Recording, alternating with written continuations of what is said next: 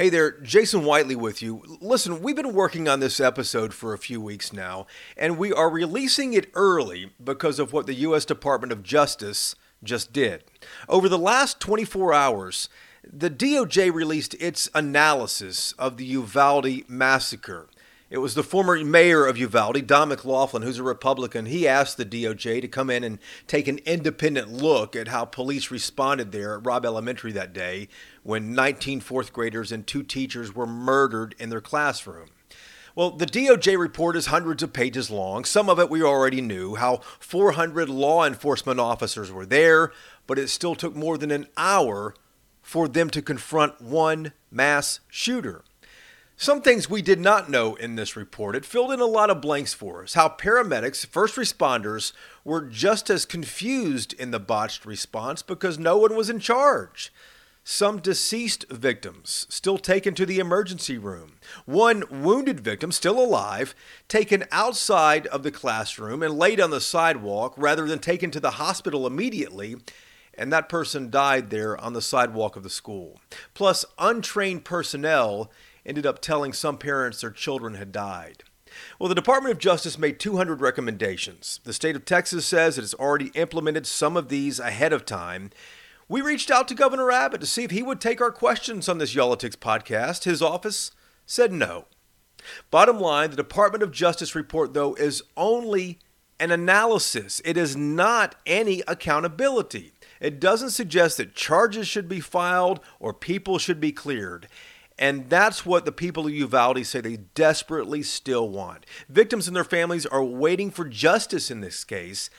But the state of Texas, they just did something in court that might prevent these folks from ever being able to sue, to get accountability. And this is a story that many people do not yet know about.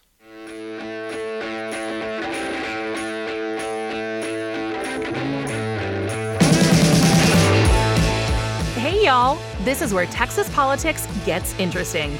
Here again are 2 guys named Jason, some great guests, and cold Texas beer for another smart conversation on Y'all-itics, the unofficial political podcast of Texas.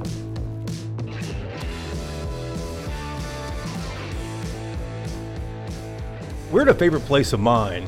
We haven't had the podcast here before. This is the Deep Ellum Tap Room. In Deep Ellum, of course, downtown Dallas. Your first time here, though, right? It is. The Deep Ellum Brewing Company here. I swear I've been within blocks of this place and didn't even realize it was here. Yeah, it's kind of hidden in Deep Ellum. I need to kind of explore the city. You probably ought to get out a little bit instead of just dedicating so much time to the podcast. Maybe you here. should have invited me This when you place, came here multiple times. Don't stretch things out here. We don't want to get ahead of yourself. This place, of course, popular for Dallas Blonde, their biggest beer. They have Nito Bandito, a lot of different ones here, but Dallas Blonde is probably the biggest one that the folks have seen. I disagree. I think that the Nito Pina is going to be the new biggest one out there. Let me see one of those 6-packs over there. Okay. Nito Pina is only a taproom exclusive. A buddy of mine who might be watching this right now used to live here in Deep Ellum, and he moved to northern Finland inside the Arctic Circle. And before I went to see him last January, I said, "Hey man, do you need anything? Do you want me to bring anything?" He said, "Get some Deep Ellum IPA." This is what he wanted. This is what he wanted in Texas. Little care package from home. So I get 2 of these. I think I got 3, one for his wife too. And you talk about my bag weight just really changed on the way over to on the way back. So I couldn't wait to drop these off with him. But can you imagine? You can't get this there. This was like gold. Interesting. And Rovaniemi, Finland. And for all of our listeners and viewers who are not in Dallas or from the Dallas area, Deep Ellum, Ellum is elm. I guess they started saying it that way a long time ago, like Elm Tree. Elm Street, They said Ellum. Yeah. And that's how this got its name. Because it's Elm Street is right over here, right. one block away. Yeah. And this was the far out reaches. This used to be the burbs. 100 years ago, this was the far out reaches. It's in the shadows of downtown Dallas. I'll have you put this away. Let's get to the topic here. We'll put our props away. So we have a serious topic today we're actually talking about. It's one that's kind of fallen out of the headlines lately. It's about Uvalde and the massacre that happened at Robb Elementary almost 2 years ago now. Mm-hmm. And that's fallen out of the headlines, but there's still a lot happening behind the scenes legally. Yeah, it's kind of fascinating all this time. It feels like the public has sort of moved on. You don't see this, making headlines anymore, but there's a lot that is going on beneath the surface. And what's going on beneath the surface is very important, too, because, I think that, obviously after you see a massacre like this where 19 elementary students and 2 elementary school teachers were murdered in their classrooms by a gunman, when you see something like that, you have to think, well, something needs to be done to prevent that from happening again. We need to know everything we can so that we can prevent that from happening again. And there's a lot of things you can do to prevent, but you can't learn from those mistakes if you don't see all of the information. If lawmakers don't have all the information to be able to go in and go, okay, we should change this and this and this. Sure. And there was a lot wrong with the response, as we all know by now. I think they had 376 officers, most of whom were lined up, as we all remember from that body camera video, in the hallway outside the room where the shots were taking place. It took 77 minutes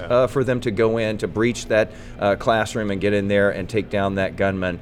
And even the head of DPS called this an abject failure. The response to this from a law enforcement perspective was an abject failure. Well, and let me stop you there, because he did say that. Stephen McCraw is the director of DPS, but where is the accountability? Where's the A word in all this? Because we haven't had any. The families down there haven't had any accountability. The district attorney in Uvalde is still investigating this. The suspect's dead, as we have discussed here. Right. What's going on? What's taking so long?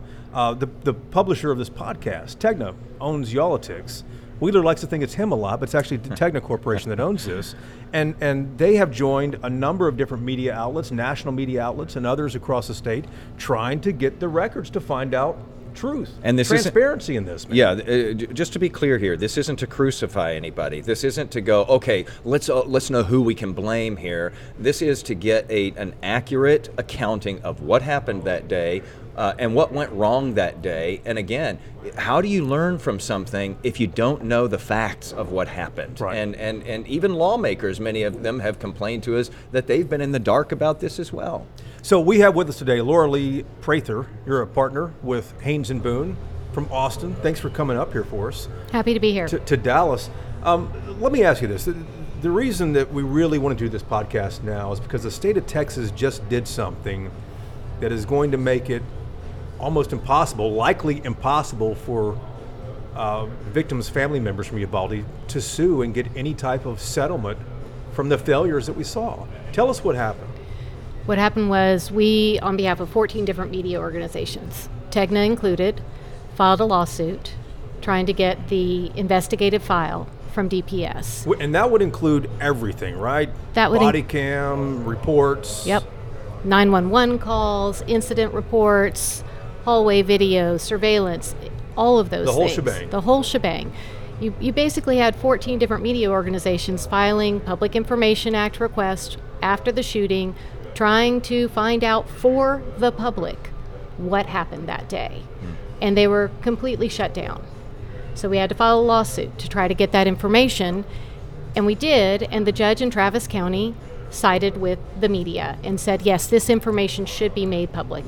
And she did that back in the summer, actually. Right. But over the course of the last several months, we've been trying to make sure that everything is put together in a very succinct fashion so that there will only be one appeal and not two. So we went ahead and went through all the mandatory redactions that would be allowed, and the court made a whole bunch of rulings on that to be able to have a final judgment so that now DPS has the parameters of what they can and cannot redact when this information is made public. That happened in December. Recently here. Just recently. Okay. Now, the big problem with that is, even though Colonel McCraw has said, when the investigation is complete, I will make this information public. We've heard that for a long time. Yep. The evidence is immutable, can't be changed. The sooner it gets out to the public, the better off the state of Texas is and the better off these families are. Hasn't happened. They're slow walking it. And so instead, they've appealed. So the judge's ruling came out in December. They appealed, and Right. we all know that the legal system doesn't work overnight. It takes a minute. Right. The appeal is going to go beyond the 2-year statute of limitations, and beyond that, if it goes beyond May when this happened, Right. then the families won't have any type of legal remedy? You know, Jason, that's going to be up to the court, but the problem is that they will not have the evidence that they need to be able to establish their claims. There's plenty of families that have already filed suit. You can file suit at any time. It's just a matter of whether that suit can be sustained. And without the evidence of what happened that day, it's going to be very difficult for them to sustain those claims.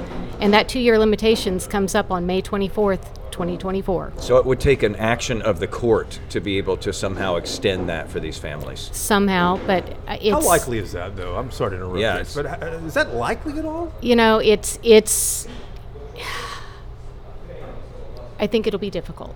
I think it'll be difficult. We saw here in the Dallas area a case in which there was a family, Graham Dyer, who was trying to get evidence of their son being killed in police custody. They could never get it because law enforcement invoked this similar exemption, and their case was dismissed. Unbelievable.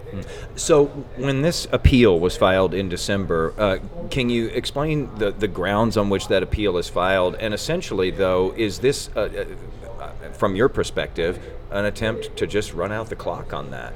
I absolutely think it's a stalling tactic. I mean, the grounds of the appeal is basically that they don't agree with the trial court's judgment. And what the trial court ruled was that disclosure of this information won't interfere with the investigation. Why? Well, in part because the shooter's dead, and because the investigation is complete. So the concern that is in the law to protect against information being disclosed during ongoing investigations is if you're worried about evidence changing. Well, the evidence isn't going to change here. This is immutable, as Colonel McCraw has said. Or witnesses are going to flee. Again, witnesses aren't going to flee because they've already been interviewed. And they already all know that they are potential, quote-unquote, suspects in this action. Every officer who responded that day is being reviewed, and they all know that. So both of those concerns they're just invalid. Also, you're not trying to protect the main suspect, the gunman. You're not trying to protect his right to a fair trial because he's dead. Exactly. You mentioned stalling tactic. I mean, to everybody else on the outside, like me, it stinks of a cover-up here. Yep. What's any idea? I know you're not standing in DPS's shoes here or the Uvalde DA's shoes. What's taking so long for them to tie this thing off and end this investigation? We're going on almost 2 years. Look, I don't think that there's anything that's taking so long. I think there's fundamental lessons from childhood that are, basically fess up if you do something wrong, don't do it again, and then you can try to reestablish trust, right? I'm sure you learned it from your parents. I learned it from my parents. Apparently, these folks never learned that because that's not what's happening here. You don't have folks that are allowing for the accountability and the regaining of trust. It's like that Jerry Maguire scene, help me, help you. We would all love to be able to regain trust in law enforcement, but we can't do that if we don't have the information, a complete set of the information of what happened that day. And let's be honest here, the bits and pieces that have leaked out since that day almost 2 years ago have not looked good for law enforcement. It's been pretty damning in a lot of cases. You have had the ability, and I know that you can't talk about a lot of this, but you've seen the full file because you had to go through there to figure out what should we redact and hold back, and what can the public know or should the public know. After seeing the full file, after seeing all of this evidence, do I, as a lay Texan, do I have a real good understanding or a good enough understanding of what happened that day and what went wrong? Or from what you've seen, did it just blow your mind? So I've seen samples of the file is what I've seen, and I will tell you the answer is no. You've seen what people have decided to leak to the media, which then leaves all of us, including these families, in a position of having to unweave that narrative and those partial disclosures to figure out the truth, and that's impossible. But from what you've seen and what you know is there a much broader story to tell here than what we've been given so Absolutely. Absolutely. And I don't understand. I mean, there's sort of three main points to this information coming out. One is the accountability aspect, which we've talked about, and the need to regain trust in law enforcement. The second is to be able to learn from your mistakes, which you brought up in the opening, right?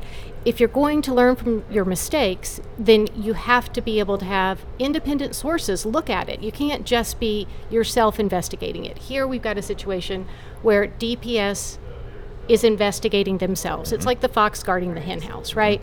So how do you learn from your mistakes with that sort of just intra-focus? It's a cesspool. Exactly. And then the third is, for these families need to be able to have closure, and they need to have justice. And that's what you touched upon, Jason. Testified. Oh, God, don't get us in that. Upon, Whitely testified. because, they're not going to be able to have closure without this information, nor will they be able to have justice. So you've seen the samples of the actual case file there. We cannot imagine what it shows for what happened in the classroom. But as far as the law enforcement response, the accountability to all this, the regaining of the trust, it already looks bad, like Jason said, from what we've seen. These guys wouldn't go in. They wouldn't penetrate the door until that Customs and Border Patrol guy got there. What more does it show that law enforcement could have done, should have done? Well, the Customs and Border Patrol folks waited 37 minutes as well, right? Yep. I mean, I think we all have this idea that, they drove up from the valley and they stormed the room right away, and that's not what happened. And ProPublica and Texas Tribune recently had a report come out where about 150 hours of information had been leaked to them, and that video shows the folks on the outside of the room, including Border Patrol, saying, we're taking too long. We're taking too long. And if you haven't watched that video, I mean, I watched it. I've got twins that are the same age as these children, and I will tell you, every time I have to argue in court on this case, I get a huge lump in my throat. There's nothing that I've ever done in my law career that has been this personal, but I'm sitting there watching the video, and I know the outcome, and I'm still looking at it and going, go in, and they're not. It doesn't happen.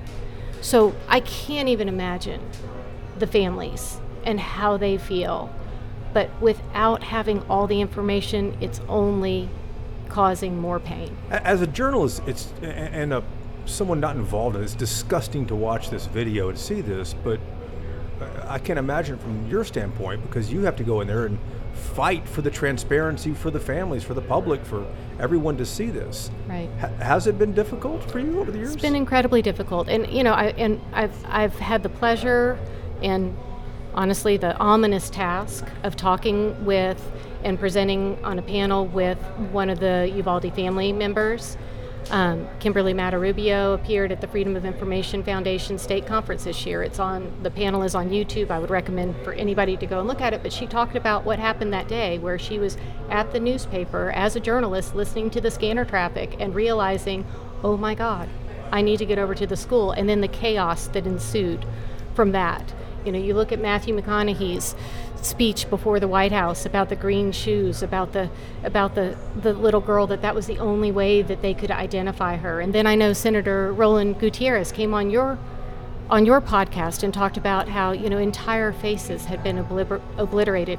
All of those children have stories that we need to respect and not just have that information and their memories get shuffled off with nothing, right? That's what it's happening. Yeah, and I can't forget this report that leaked out in the months that followed of the little girl who was still calling from inside the classroom, crouched down beneath a table or a desk there and calling 911 and basically like, where are y'all? Why is no one coming in? Right. And they're trying to relay this to officers and still they're just stacked up there in the hallway and outside this school and not making entry. A lot of them apparently not even getting the word that a little girl is still calling from inside that classroom wondering where help is. Correct, but there were also audio tapes of 911 calls from the teacher in the classroom calling her husband, saying, "I'm dying. I've been shot and I'm dying." They knew he was outside the hall. They knew because he received that call. Now they ushered him out, but they didn't go in. And they stopped the mom outside from going in, who wanted to go in and do this herself. Yeah. And we saw that video. And so this is what we're getting at here when we talk about the accountability and the being able to know what happened. You know, reports are done. They know what the evidence is. And here we are almost 2 years later, still waiting. In cases that you've been involved with in the past, has it been this hard? I mean, when you walked into this in the beginning, did you think, well, you know, we'll move through this. This is, this is open and shut. Or did you know what you were in for here? I don't think anyone imagined it would be this hard. I think going up against law enforcement in the state of Texas is a Herculean task, no matter what, right? But I really thought law enforcement would come around. I thought that they would understand as leaders and, really exemplars nationwide. Texas has phenomenal law enforcement. That they would follow those, fundamental rules of leadership, which are when you make a mistake, you own it and you figure out how not to make that mistake again. And we just haven't seen that.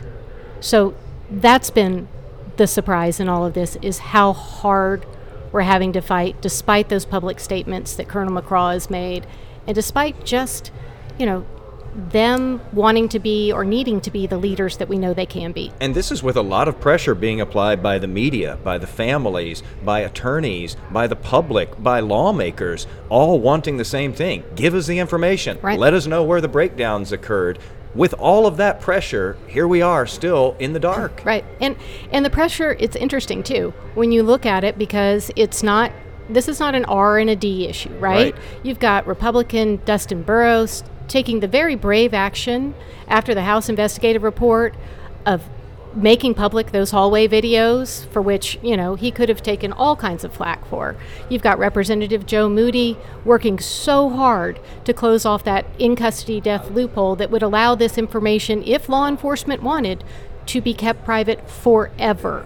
So there's no one side of the political spectrum or other that doesn't want this information to come out. Everyone knows the importance of having this come out. And yet it still hasn't.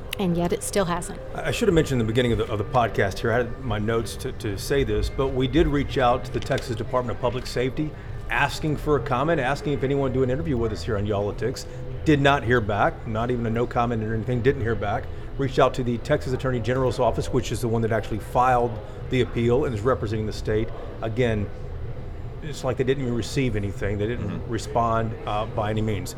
And like you said too, Laura, this is not an indictment of law enforcement. We saw what happened immediately after this at the terrible situation at the Covenant School in Nashville, Tennessee, and the Green Hills subdivision over there, the neighborhood. And the police department did not wait.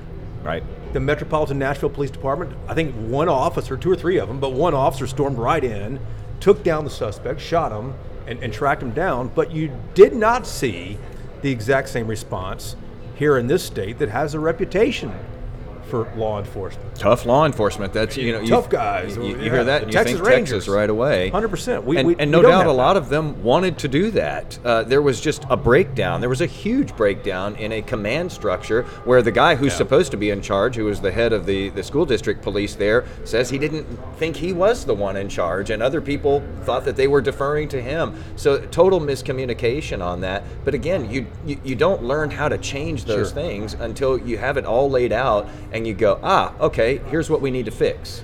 100%. So this appeal is happening. We don't know when. I don't think a date's been set for the actual appeal yet, or has it? No, I mean, at this point, we're waiting for the record to be filed. That's due January 29th, and then the briefing schedule will get set. So it's months down the road. And so if the state is still upset at the judge's final ruling on this, and I don't want to say the state is still upset, if the state still disagrees with the judge's final ruling and for whatever reason wants to keep this away from the public eye, wants to keep it secret, then what's the argument going back into court? Can you talk about that at all? I mean, how do you, it seems to me, it's on the surface here, The public has a right to know this. How are you going to go back in there and convince another judge or an appeals court that we should be seeing this? Well, burden's on them, not on us, right? They have to convince the court that somehow the disclosure of this information is going to interfere with the prosecution of these.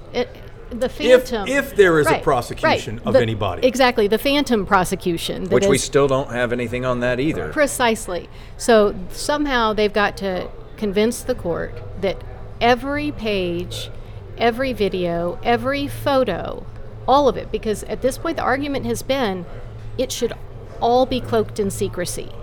This is 2.8 terabytes of data. That's what the DPS attorney said in open court. That's more than 500,000 photos, almost 2,000 hours of 2-hour movies, and, about 300,000 Webster dictionaries worth of documents. Okay, that's the vast amount of information.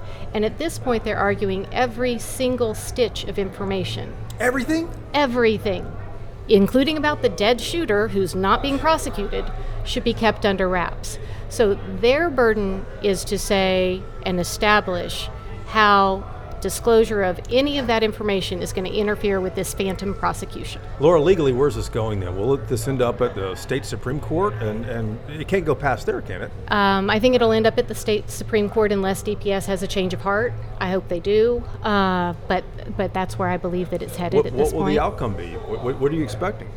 I think that if there is any case in the state of Texas where the law enforcement exemption will be held not to apply, this is the case.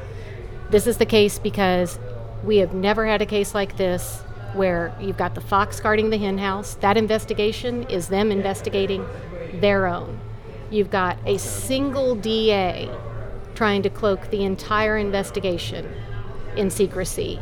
And you've got the biggest mass shooting in public history in the state of Texas. If there weren't any other case, there has never been any other case with these same circumstances, and that alone should establish that the law enforcement exemption shouldn't be allowed.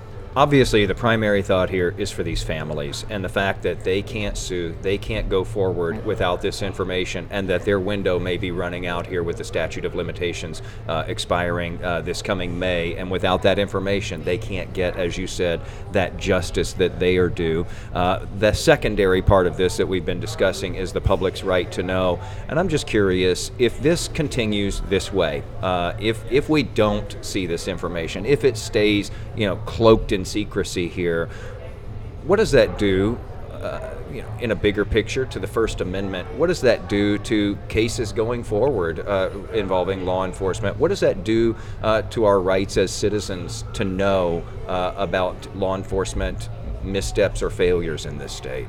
I think what it does is it begs the question, how do you ever regain trust in law enforcement?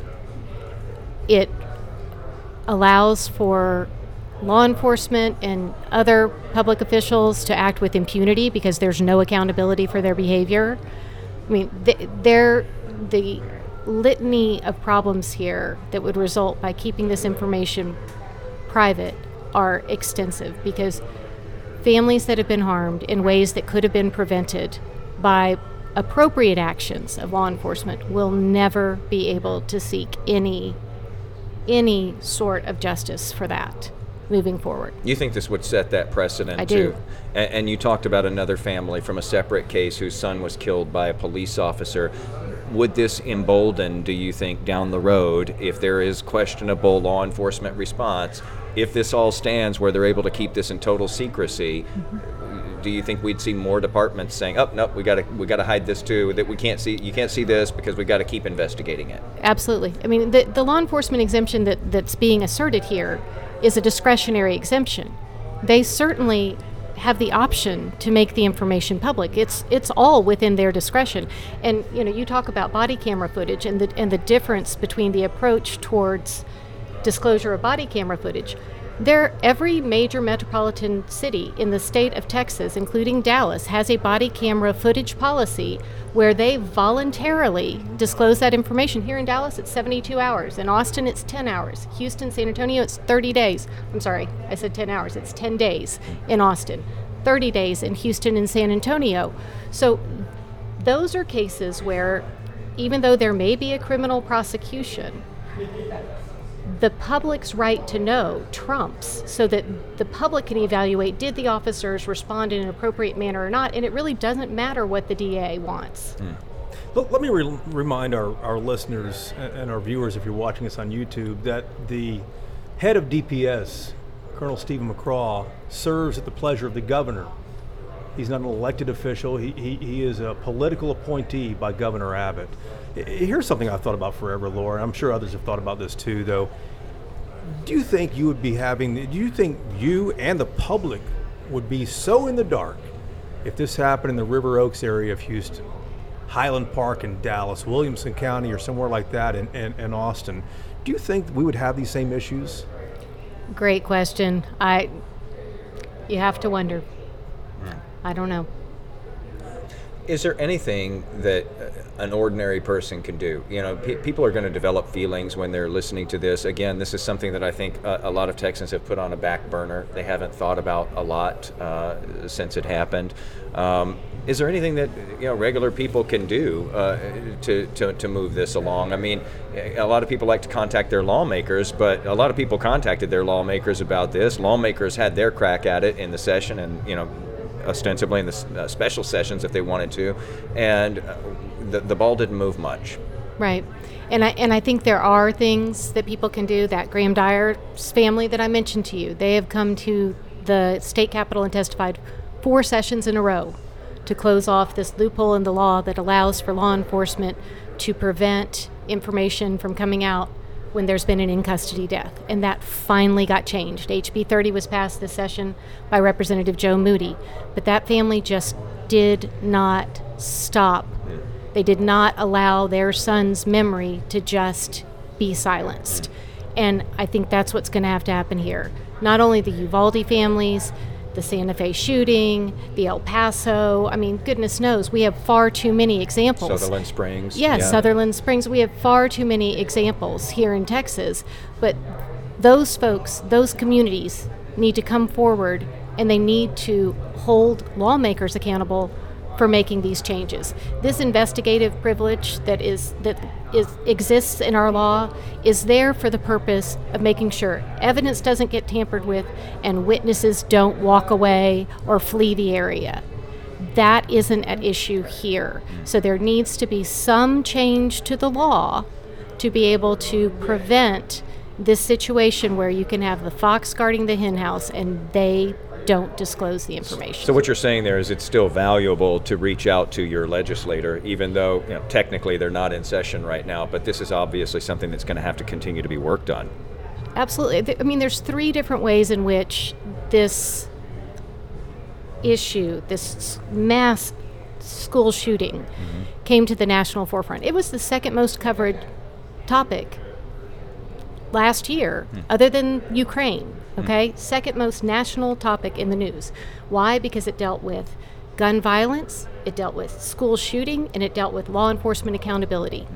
Any one of those 3 areas we should be able to effectuate change in, and hopefully all 3. A quick little loop back when you mentioned you're ticking off all of these other names of places where we've seen mass shootings here in Texas.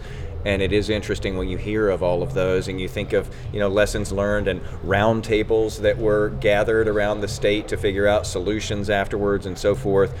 This is the only one where we're still waiting. We think we have the information because it's been leaked in bits and pieces, but we don't. This is the only one where years after it happened, we are still waiting to find out a big chunk of what happened that day. And this is the only one where the law enforcement response was so questioned. And that's not a coincidence that those 2 things are both true. It's not a coincidence, and the DA will say, well, these prosecutions take a long time. They took a long time in El Paso, they took a long time in Santa Fe, but guess what? Both of those shooters were still alive. The shooter is dead here. It's a totally different situation. Do you think we'll see prosecutions of law enforcement? No, absolutely not. This DA has already said there is one Texas Ranger who is based in Uvalde who has worked on a number of her cases, and she has already bemoaned the fact that he has been fired and the impact that that is having on her cases and her ability to prosecute her cases. If that one person's firing is having an impact on her cases, of course you're going to have any other law enforcement official who has criminal charges brought against them create this same problem throughout the state. I don't think anyone's going to get prosecuted. I've asked Governor Abbott, the last time I've interviewed him, I've asked a number of times to interview him since then, but when he was running for re-election, whether he would, I think the question was, and I can find it, it's probably online, will you fire Steve McCraw? And he said, well, I'm waiting to find out what the final result is, and I'm not putting anything bad on McCraw. The Abbott did not want to do that. We're all still waiting. And you mentioned that the legislature could, if there was political will there, enforce or create some statute that would mandatorily make it, permanent. That these would have to be released, like a lot of the urban law enforcement does. Is there any other investigation you can think of that's gone this long in your law career when the circumstances are similar here? No, and then again, we've never had similar circumstances. But with a dead suspect, with law enforcement making a mistake. Yeah. So with dead suspects, that's an interesting one as well, because the DPS said in some of its briefing in Senator Gutierrez's case that they don't invoke that loophole. And yet when we did the research, they've invoked it over and over and over again. And in those situations, they never disclose the information. It didn't result in deferred adjudication or a conviction, and if it didn't result in one of those two things, they don't have to ever disclose the information.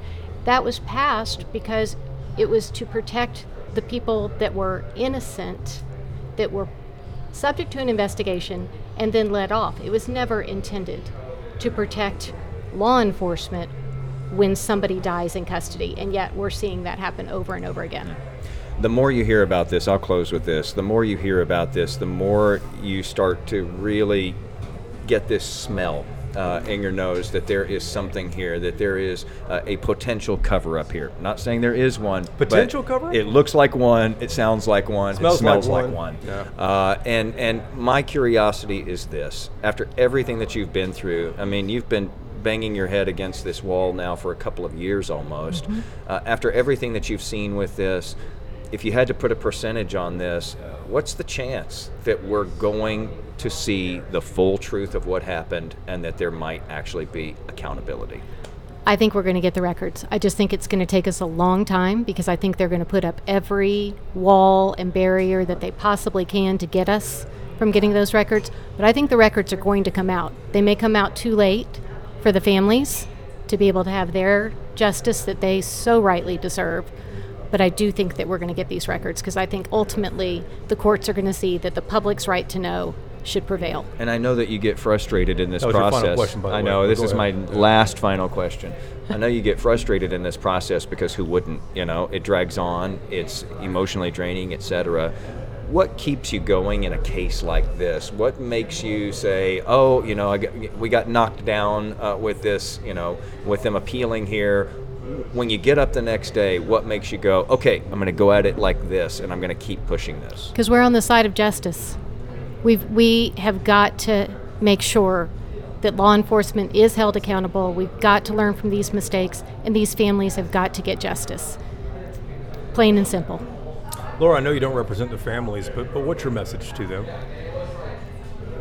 My message is stick together, support each other, understand that the media is trying to get this information for you and for everyone. I mean, the media does a phenomenal role of serving as a conduit to the people, and that's exactly what we're doing in this lawsuit.